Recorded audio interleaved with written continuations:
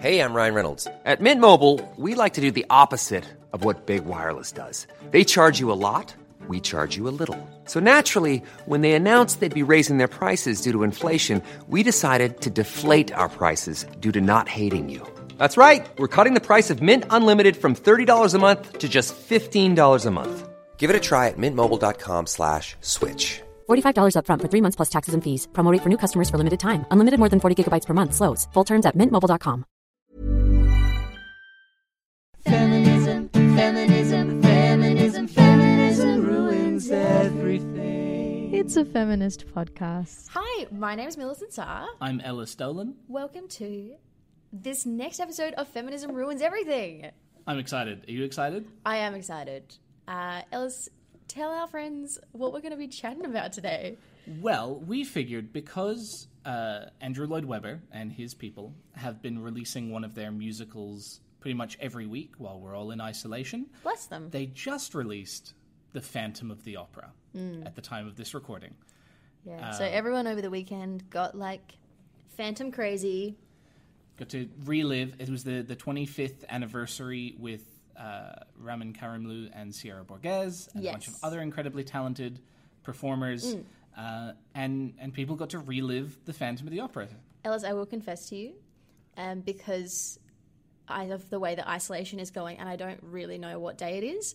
On Monday morning, I did not realize that it was Monday morning, but I was like, oh yeah, I might go and watch Phantom now, and logged in. It was only available over the weekend, and I was like, is it not the weekend still? Yeah, that's how I'm doing. That's how isolation is going for me. So I did not join the bandwagon and watch it with everybody else.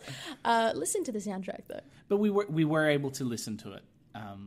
The 25th anniversary edition's on Spotify somewhere, and so we got to listen to the entire thing, and we figured that Phantom would be a really good topic for our podcast. Yeah, especially that it's because it's like fresh in everyone's minds. I really appreciate this recording because it includes all the dialogue. Yeah. That's like a big gripe that I have with cast recordings when they don't have the dialogue and you're like, what's going on? You can't quite figure it out. But this one, you like get a real sense of the whole story because you can... The entire production you can listen to whenever you want, and it's really a great recording of that show. Yeah. I listened to it on my walk yesterday, and it's so dramatic, right? That there were a few moments that it like scared me. Like I would be walking along, and then like the ensemble would scream, or there'd be like a massive crash, or just like some really heavy organ music would come in, and I'd be like, ah! It was It does a lot to lure you into a false sense of security, and then something jumps out at you musically and literally if you're watching it. Mm. So I think a good place to start with Phantom, because obviously it is adored worldwide, is kind of debunking its appeal a little bit and kind of going into why it is, like, say, the longest running musical on Broadway, like why it seems really it makes sense to have like a 25th anniversary concert. Like the only other musical that I can think of that does something like that is like Les Mis. And give it a few years, Hamilton will probably do something like that as well. Oh my god, 25th anniversary concert of Hamilton, that'd be sick. It's going to be great. But Phantom of the Opera is also one of the few musicals I know of that had a sequel. Like a sequel was written and sent to the stage. I know a couple of other ones have, but none as big as like Phantom. That's so true, yeah. Yeah, I can't think of any others. It's a really good point. I think Funny Girl had a sequel. Did it? Funny Lady. Interesting. Yeah. I don't know anything more about it than the fact that it exists. But its title. I think from my perspective, the reason that I think Phantom is so popular is that it's just like, it's dramatic as all hell. Like, it does not apologize for the fact that it is totally extra. Even just like from the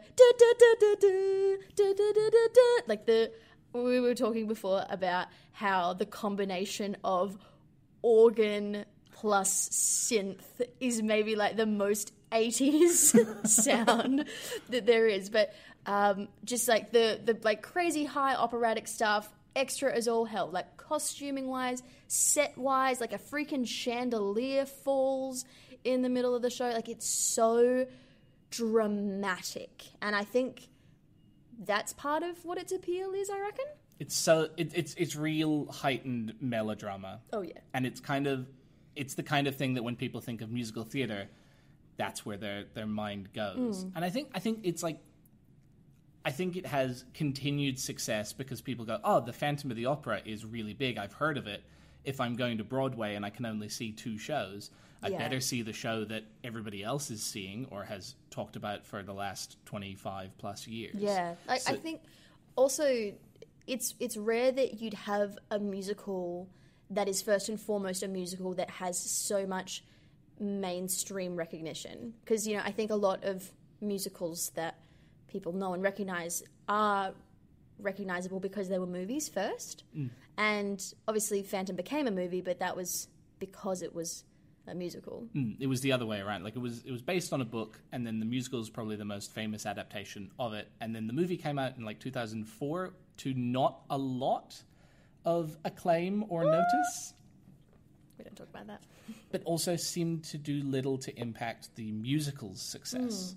So it's one of those rare instances where the musical is kind of the driving force behind this story being told. And I think you'd be hard-pressed to find someone, off the street even, who hadn't heard of Phantom of the Opera, which I don't think you could say for many musicals. I think it helps that there are a number of songs in it that have kind of just entered the canon of society, like Music of the Night. Yeah. Arguably the Phantom of the Opera song itself. Yeah. All I Ask of You, these real classic musical songs that are just the standards now. Yeah, yeah. Like if you walked into an audition room and you're like, "Hi, I'll be singing All I Ask of You," you'd be walked out. You'd be laughed out of the room because it's such a stock standard number. Obviously, it's been running for 30 plus years. 34 to be exact. 34 to be exact. Just pulling that off the top of my head. And it obviously has so much appeal. However, there are some factors, there are some themes that we are going to dive into today from a feminist viewpoint to go, XYZ is kind of problematic, and that's putting it lightly.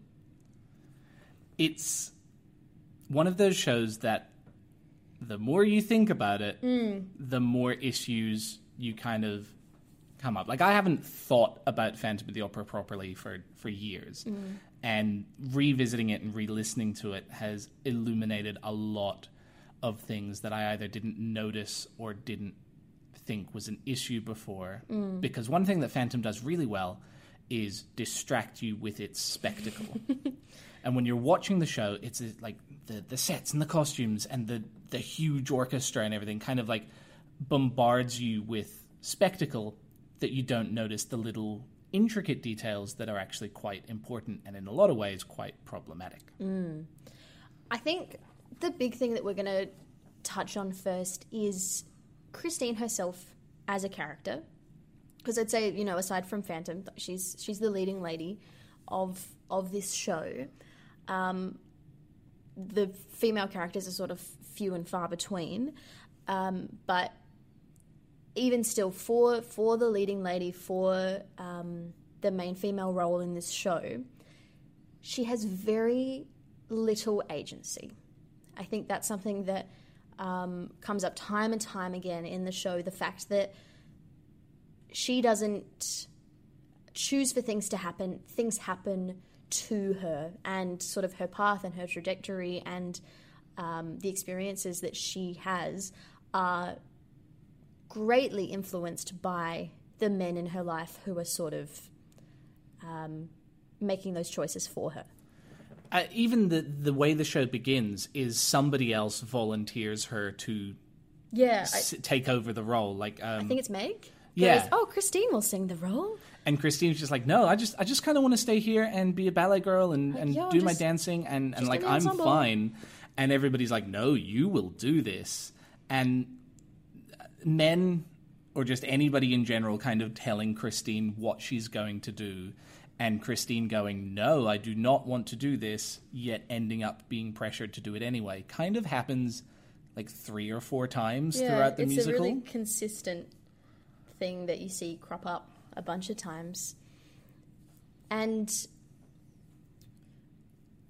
yeah, like you said, even in the moments where she objects and she's like, that's not something that I'm comfortable with. Like, for example, when Raoul's trying to bait the Phantom to try and, like, kill him, capture him, she's, like, to begin with, like, so not down with that plan.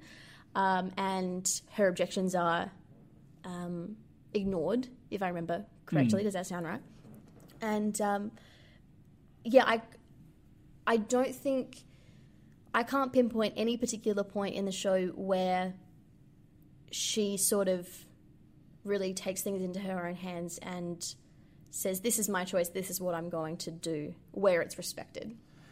Even at the points where it appears as though she's made a decision, she is pressured into it. I think the only time that she really kind of does something is when she visits her father's grave. And even then, it's I don't know what to do, somebody please help me. Yeah, she's still like in limbo and indecision. And I don't think that's a reflection on Christine as a character and Christine as a person. Like, I think given better circumstances and given another scenario, like, she could have a lot of agency and she could, like, make strong choices and she could be, like, a really strong female role. I think it's the factors around her that force her to become this sort of one-dimensional, quite flimsy character. The result of the fact that Christine has no agency is that we actually know very little about her as a person. Honestly. Like, she's put forward for everything. She's kind of told, you'll be doing this. We don't actually know what Christine wants, except to not do the things that she's been told she has to do. Yeah. And when your leading lady doesn't have, like, a driving force aside from, I don't like the things that are being forced upon me at the minute, you end up with a character who isn't that fleshed out, and you kind of wonder, like, well, why should I invest in this character who I'm getting nothing from? Yeah. And I think that makes it really hard for the actresses that portray her, that they don't have a lot to work with. I mean, a lot of people, I know it's a huge dream role for many, like operatic sopranos or people with legit tendencies in music theatre. Like, heaps of sopranos want to play this role. And I think she's a great role musically. And, like, huge singer, incredible sing. Beautiful sing. But for an actress, you really don't have a lot of room to move. And, like, credit to Sierra Borges, because she was in the 25th anniversary special. She does a wonderful job with the role. And I remember when I first watched it, I found her performance incredibly compelling. And it's only when you kind of start to think about it that you're like, oh, there actually wasn't a lot there for her to work with. And the amount that she had to put in to make you care about her was astronomical. And I think this feeds into the idea that Christine's path, I suppose, is really more or less influenced by the men in her life. I think it feeds into the idea that, on one hand, it's a product of its time. Like, it was written in the 80s, but it's set in the 19th century, set in the 1800s in France. And it was also based on a book. Granted, you know, you can take source material and twist it. Like, I mean, look at Hamilton, for example. So on one hand, I suppose the fact that there is this female character who doesn't have a lot of agency and doesn't have a lot of control over her life choices is probably historically accurate. But is that okay? I think, and granted also, Andrew Lloyd Webber was writing this in the 80s, which, although life had changed dramatically for women worldwide, especially in the developed world, between the 19th century and the 1980s. The 80s still weren't an incredible time for women. That being said, I think that when it comes to the portrayal of minorities, when it comes to the portrayal of women, I tend to think that historical accuracy is trumped by a need to portray these characters in a way that reflects modern values. I think this sort of ties into what we were talking about with Grease last week, the fact that what you see on stage can kind of leach into and influence your society, or also what you see on screen, which probably has broader implications. And I think that no one's going to sit there, and maybe like a really small percentage of people will sit there if like Christine was this like incredible, like strong female character who like took charge of her own life.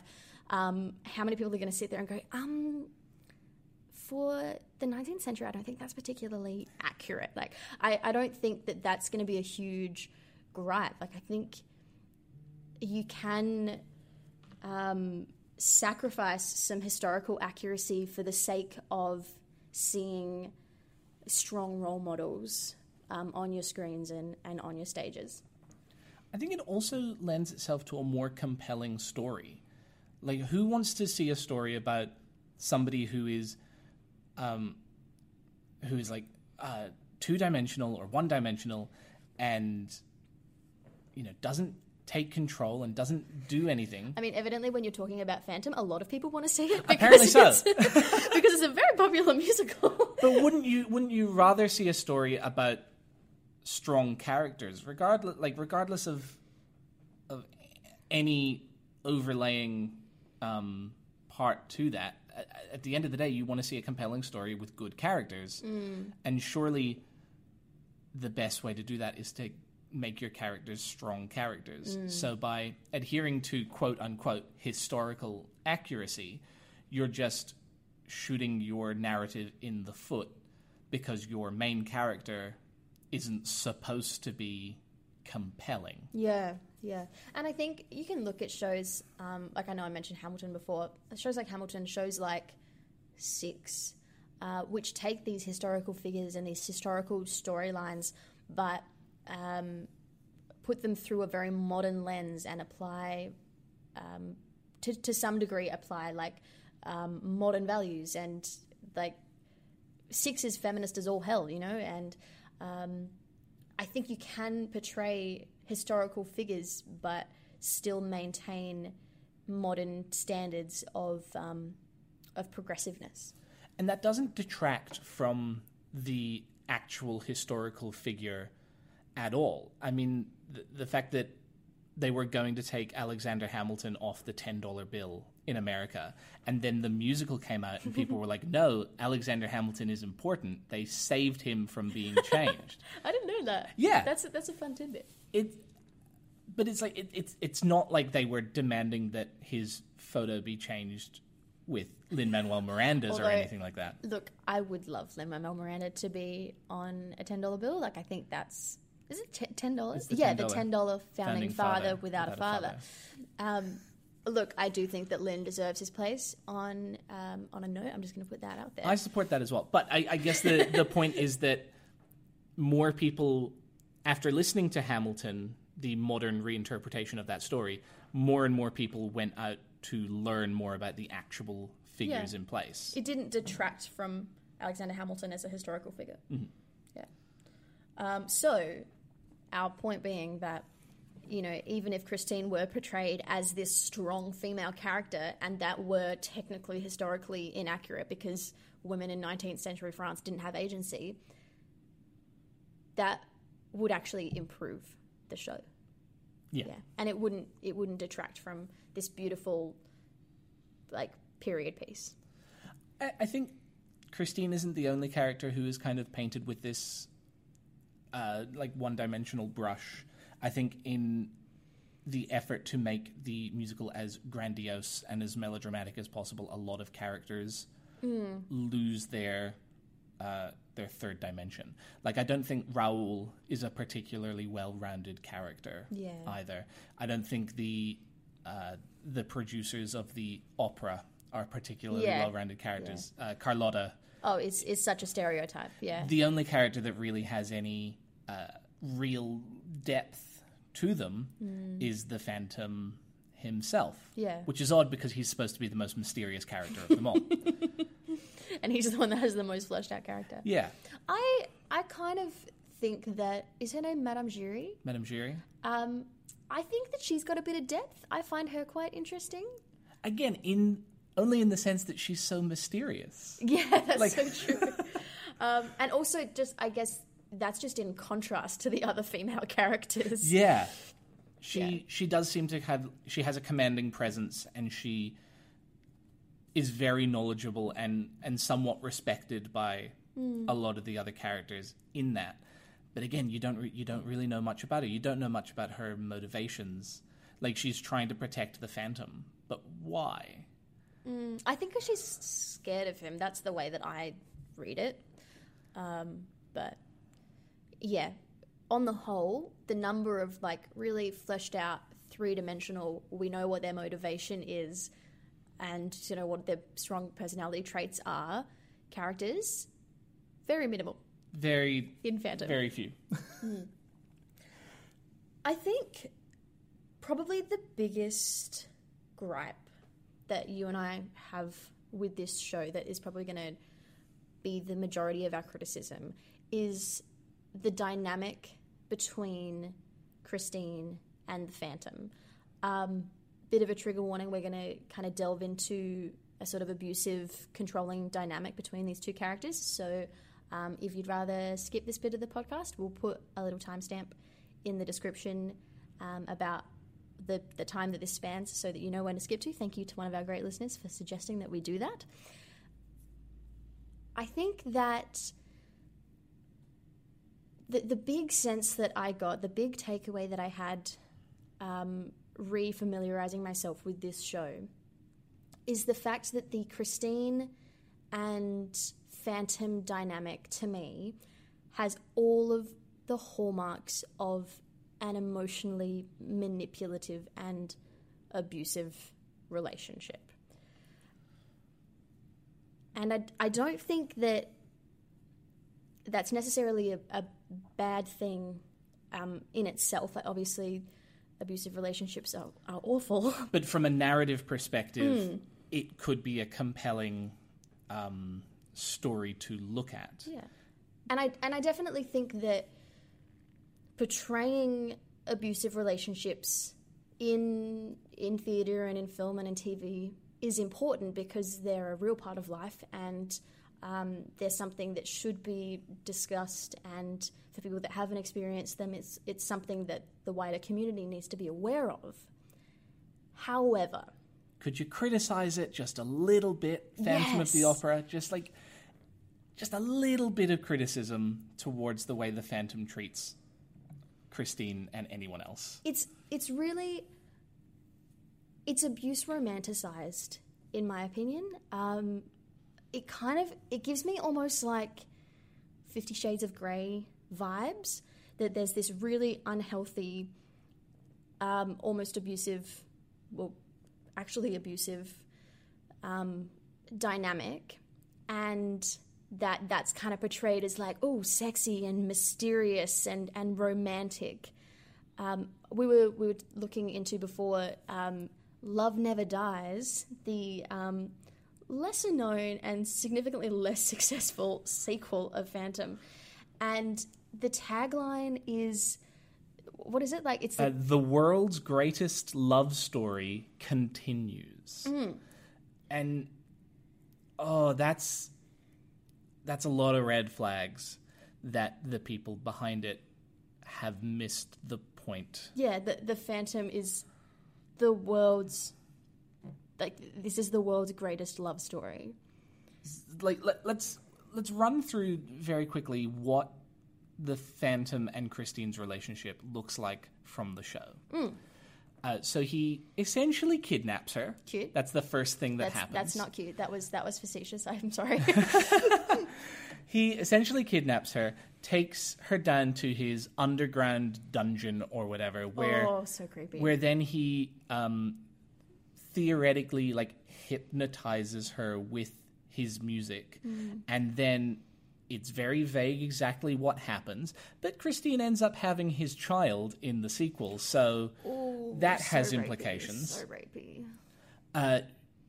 He then like verbally abuses her because she touched his mask or took his mask off and like saw him without his mask, and he like hurls abuse at her, at which point he then deems it appropriate that she be returned to the opera, where he demands that she sings his piece, and he blackmails everybody into putting her on. When the producers don't do that, he then like assaults, he hangs somebody, he assaults Carlotta. Somehow he's kind of magic, but not really. It's very unclear. Terrifying Christine when he overhears her saying, I am, quote unquote, in love with Raoul. He then tries to murder her by dropping a chandelier on her head. 6 months later, he then reappears, blackmails everybody, says Christine will sing this fan fiction that I've written for her. He then tries to manipulate her while she's grieving at the foot of her father's grave. He then murders somebody else, sneaks on stage to sing this song with her, that he is forcing her to sing a song about how much she wants to sleep with him. He then kidnaps her again, ties up Raoul, and says, if you don't love me, I will kill this person. At that point, Christine is forced to kiss him, essentially. The musical frames it like she's making a choice to kiss him, but really he is like forcing her to do. Yeah, he's going to kill her fiancé.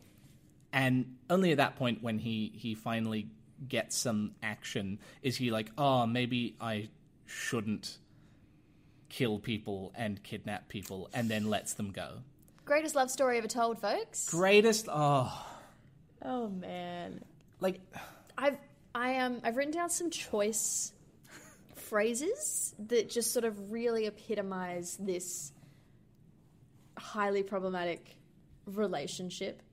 So before she even knows that the Phantom is the Phantom, like he to her is her angel of music and her tutor, before she even realizes that it's the Phantom, she is already under his thumb. Like, Raoul's like, we're going to go get dinner. And she's like, no, the angel of music is very strict. Like, there's already this control and manipulation before she even realizes that he's the Phantom. Just literally the whole sing, like that whole section where he's like, sing for me, is so very commanding. It's so commanding. Like, literally in my notes, I've just written sing in capital letters. There's also a bit where the Phantom says about Christine singing and performing in this role that she's fallen into. He refers to that, like he doesn't want Raoul to be a part of that or to have any sort of relationship with Christine, because Phantom doesn't want Raoul to share in his triumph, being that like Christine's success is his triumph. Gross. What are some other choice phrases that I have? Since the moment I heard you sing, I needed you to serve me. Ooh. Not my favourite. And then, of course, the end of Music of the Night is only then will you belong to me. So, like, there's this super possessive, super manipulative, incredibly jealous dynamic. Like, the relationship or the sentiments that the Phantom holds for Christine are so controlling and straight up abusive. And there's also a moment right at the end when the Phantom's kind of like kidnapped her for the third time or whatever, where he outlies his motivation, and he's talking about how the fact that he has quite significant scarring on his face, and he was treated very badly throughout his entire life and shown very little affection because of his disfigurement. And he actively says something along the... he says that his disfigurement has also denied me the joys of the flesh. So really, he's like, this is his moment where he's like, here is my entire motivation, and the thing that he decides to focus on is the fact that he hasn't gotten laid before. Phantom has not got some. Unless you count Love Never Dies. Oh, man. Where apparently they did, and it's just super gross. And... like, although Andrew Lloyd Webber does say to treat that as a standalone piece. So maybe in some universes we can forget that happened and pretend that Christine doesn't have a child who is Phantom's. And therefore suggesting that he may have experienced the pleasures of the flesh, as it were. I do think that something that is portrayed, which is... an important perspective to put into our art, is this pull that Christine has towards the Phantom. Like, he is horrible to her, and yet she still is drawn to him, and he has this power over her, and he is this kind of intoxicating presence that she keeps being pulled back to. And I think that that's a really... something very true of abusive relationships, where despite everything horrible that a victim has experienced at the hands of their abuser, that there is still this pull and this draw to go back to them. Like, we hear so often in the rhetoric around like domestic violence, like, oh, why didn't you just leave, or why did you go back? It's part of the power and the manipulation of abusers in this regard, that they do have this intoxicating side that it's really hard to leave somebody who has tormented you. And I think that that's something that's portrayed in this, which in a different context would be a really great thing to see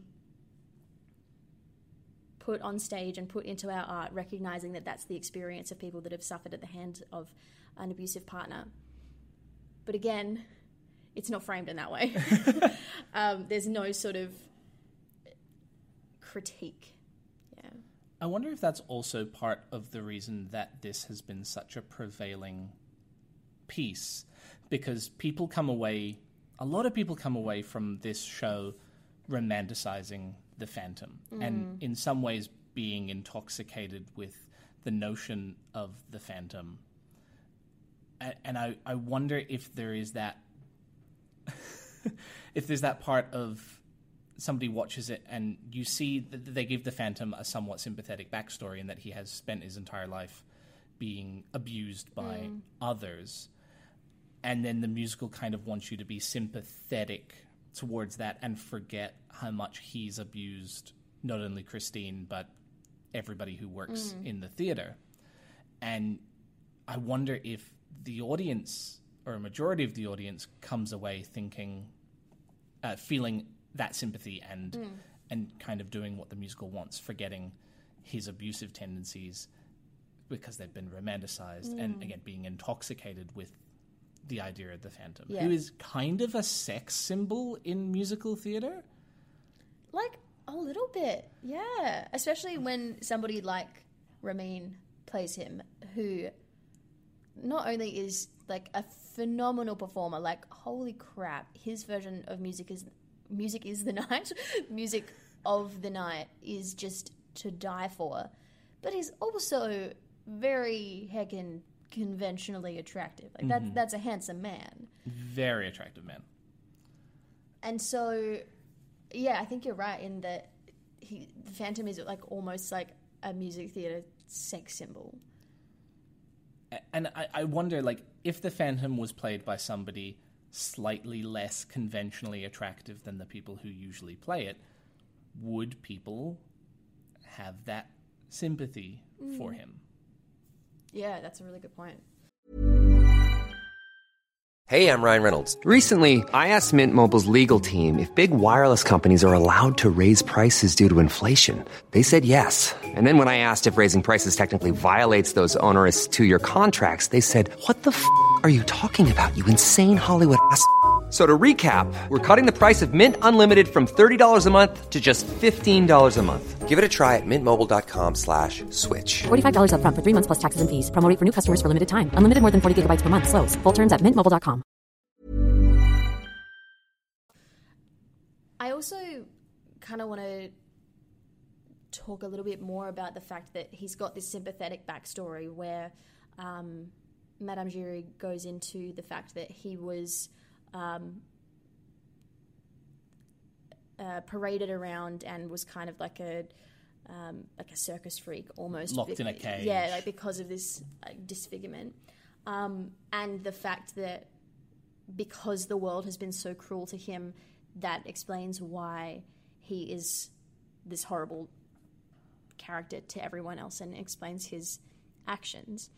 And I think something that this is something that I'm pretty sure I saw on Instagram. This is very much the millennial in me is like, here's a bit of wisdom that I found on Instagram. That being said, I think that blanket statements about millennials and generalizing about a generation are crap. I could go on about that for a while. But I'm getting off topic. How unlike me. Something that I saw on Instagram that I really liked was this idea that something can explain your actions without excusing them. So, like I would hazard a guess that there are very, very few instances of abuse where there isn't some underlying trauma that has caused an abuser to become an abuser. Unless, you just have absolutely zero sense of ethics or morals. I don't think that anyone is born abusive. That's something that comes as a result of trauma. And while the trauma can explain why somebody is abusive, it doesn't excuse it. And I think that that's a fine line that Phantom toes, and I think that he's portrayed almost sympathetically because of what's happened to him, but it shouldn't excuse the harm that he's caused pretty much everybody else, pretty much every other character in this show. And he kind of gets to have a happy ending as well. Like they let him escape, and he gets to go out and leave the life behind, having finally felt quote unquote love and affection from somebody else. Like they kind of reward the Phantom for his actions, and he just leaves behind numerous traumatized people, particularly Christine, who spends a lot of the show terrified of the Phantom. Yeah. Like it got to the point where when All I Ask of You, the big seminal love song between her and Raoul started, I started questioning whether or not she actually meant the things she was saying, or if she was simply looking for a way to escape the nightmare that the Phantom had trapped her in. Yeah. And she's like, oh, here's a guy who is willing to take me away from this. I will do literally anything to get him to take me out of this bad situation. Which puts a very different spin on one of the greatest musical theater love songs of all time. Yeah. I kind of want to dive into the relationship between Christine and Raoul. Because, again, it's something that was probably true of 19th century France, but that doesn't hold up by modern standards. In the dynamic feels very, oh, I am a strong man, I've got to protect you, you will be safe with me. Like that feels very much like the vibe that, or the sentiments that Raoul has towards Christine. And like you said, I think that another layer that comes in there is the fact that she might only be seeking out this relationship because she does want that protection from the Phantom. Raoul's also really dismissive of Christine's worries. Like the beginning of All I Want of You, All I Ask of You. Sorry, I know what names are. All I want of you. Music is the night. Music is the night, including the greatest hit. Phantom near the opera. And so the opening lyrics of All I Ask of You is, you could read it as him trying to like calm her down and ease her, but it can also be read as him dismissing her very real worries because somebody's literally just died on stage beforehand. And he's very much like, oh, it's okay, I'll look after you. The Phantom, you don't have to worry about the Phantom. He's not an issue. And she's spending this entire time going, he is terrifying me. He's like in my head, tormenting me constantly. And he's just like, you'll be all right. Yeah. Let's get married. And like just the entire time just, oh, okay, no, sorry, here's my tangent. When the Phantom kidnaps Christine for the final time, and I like that you have to distinguish, like, first kidnapping, second kidnapping. Otherwise people get confused. There's a lot of kidnapping going on. Raoul is instructed by Madame Giry, here's how you get to the Phantom's lair, and whatever you do, keep your hand at the level of your eye. Here is the one instruction I'm giving you, Raoul. Keep your hand at the level of your eye. And she even says, it's because he will strangle you with his lasso. And Raoul's like, got it. I will keep my hand at the level of my eye. And then at the very first instance that he could have done it, forgets to do it and gets himself strangled. And I'm just like, Raoul, you are so dumb. Oh my goodness. I think that women's fears and women's opinions being dismissed is a big through line all through Phantom. Like the whole time. Christine, terrified of the Phantom. Raoul is like, yo, don't worry about it. The whole time, Madame Giry is the only one that takes the Phantom seriously and is like, he's going to do terrible things. And all of these, like, pompous theatre executives and, like, the head of the opera are like, oh, no, the Phantom cannot hurt us, huh? And, like, are really dismissive of her. Moral of the story, listen to the women. Honestly. Yes! Oh, my goodness. If they'd, like, listened to Christine at the very beginning, then you wouldn't have to worry about all the chandelier wouldn't have fell. Yeah. You wouldn't have multiple murders happen on stage. Yeah. That poor audience. The audiences who keep coming back to the opera and going, I'm sure this one will be fine. But also, like, there's that bit where it's like, oh, the audience love the gossip, so they're almost like there to see like what disaster is going to happen next. Wonder how big a death count this opera is going to have. Yeah. And like, I'm not, by no means am I saying like, yes, you should submit to blackmail and you should like fulfill a blackmailer's request. All I'm saying is that Madame Giry had a bit of a point. Had some very good advice. Yeah, because they ignored the blackmail entirely and a lot of people died. Yeah. This musical also isn't particularly, like, the women in this musical don't really support the other women in this musical. No. When the Phantom requests that Christine take the lead role instead of Carlotta, she immediately jumps to the conclusion that Christine has slept her way to the top. And then everybody around goes, yeah, that's probably it. Yeah, she's probably sleeping with the Phantom, and therefore that's why he's taken such an interest in her. Damn it, Carlotta. Oh, it's and girls support girls. Just come on, support each other. There's a lot of slut shaming. In that sequence, particularly. I do think though that there is like a supportive dynamic between Meg and Christine, at least. At least to begin with. To begin with, I think it sort of disintegrates. Meg is the one who says, oh, Christine is able to do this because she has a new singing teacher and she's been practicing and she's really great. So, like, it kind of it does start off rather supportive. And then I think Meg gets a little bit jealous of the attention that Christine has been getting and really wants to be the Phantom's squeeze. And it kind of, everybody turns on Christine, who is the victim in all of this. Yeah. Like Which I think is sort of like almost another comment about how victims in abusive dynamics are treated. Like there's like victim shaming is rife, and the whole again, like I said about why didn't you leave? Why didn't you just like leave your abusive relationship? Is kind of paralleled in the fact that Christine is the one who everybody turns on when she is the victim. I also want to talk about the Christine Raoul love story arc, because it very much follows the trope of we're in a musical, so we're going to fall in love the instant that we meet one another.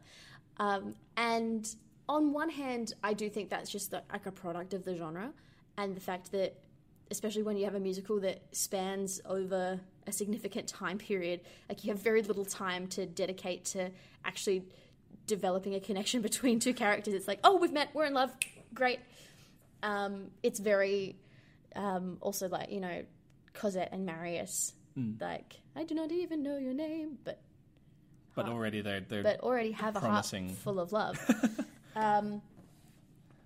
And on one hand, I think it's a product of the genre. On the other hand, I think it can like play into your theory, Ellis, about the fact that Christine is only seeking out a relationship with Raoul to protect her from the Phantom. But just I think on a broader, like in a broader context, I do think that it gives an unrealistic portrayal of how romantic relationships play out.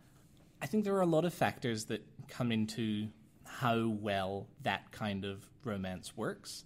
Like, I've read a bunch of places that people think that Cosette and Marius, in particular, it comes down to the actors. And if the actors can sell that love at first sight kind of thing, then the whole story works. And if they can't sell that initial moment, none of it works.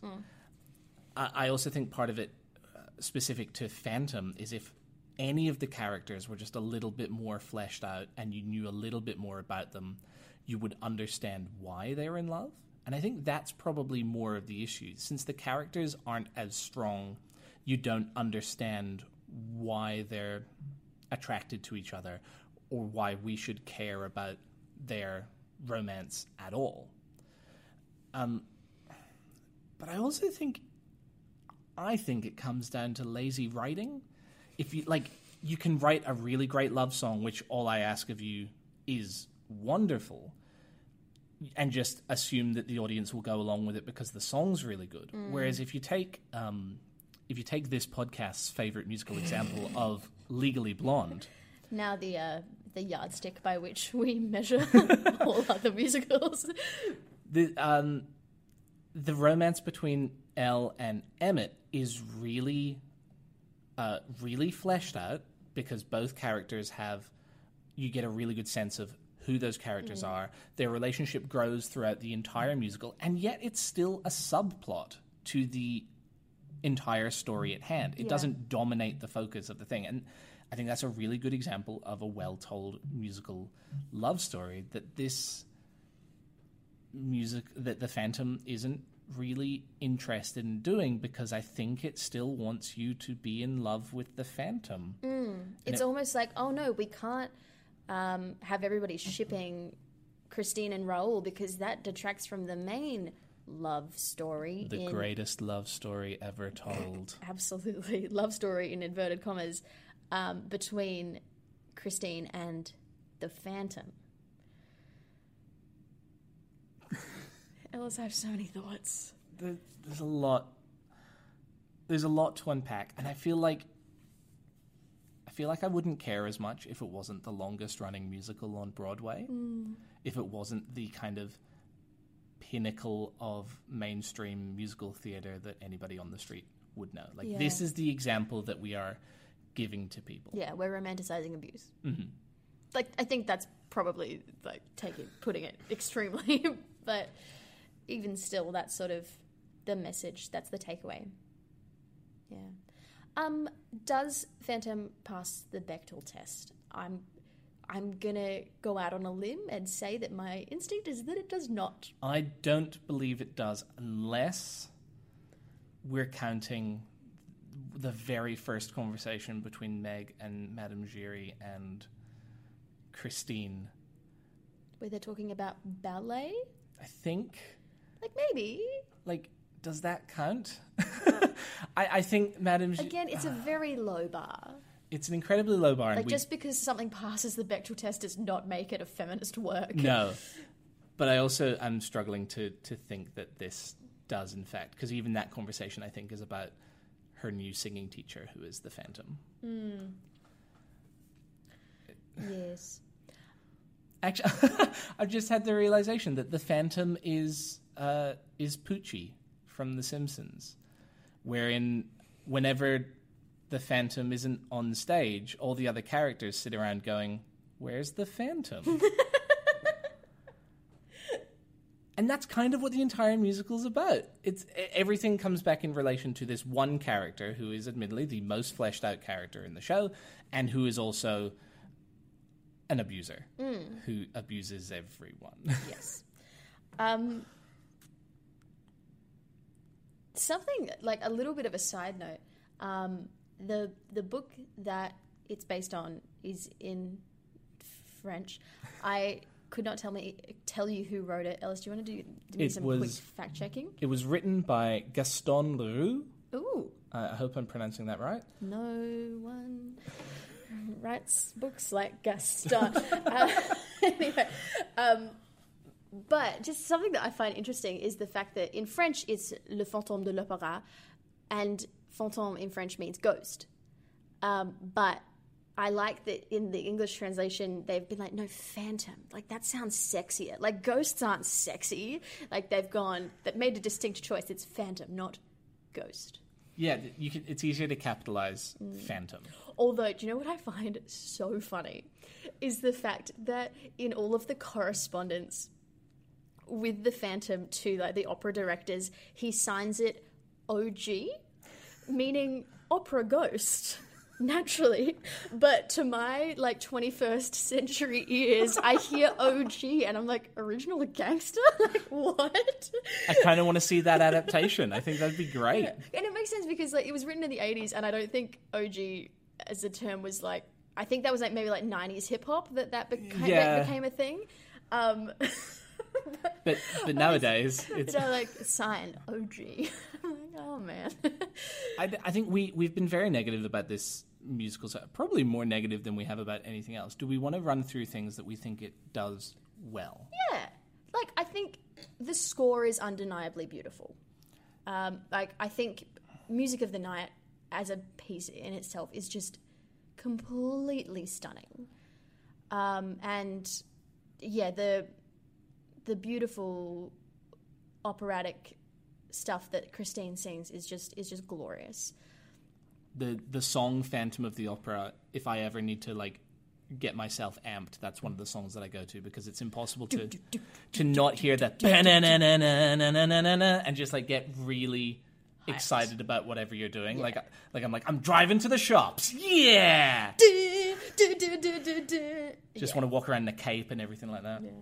I also think that all of the interactions, like that whole sequence with the letters and the opera executives and Carlotta, like, that's funny. Like, I was listening to that bit and I was like, this is good writing. Like, I had a little bit of, like, a chuckle to myself listening to that. So I think that there are some, like, light comedic moments that I think are done really well.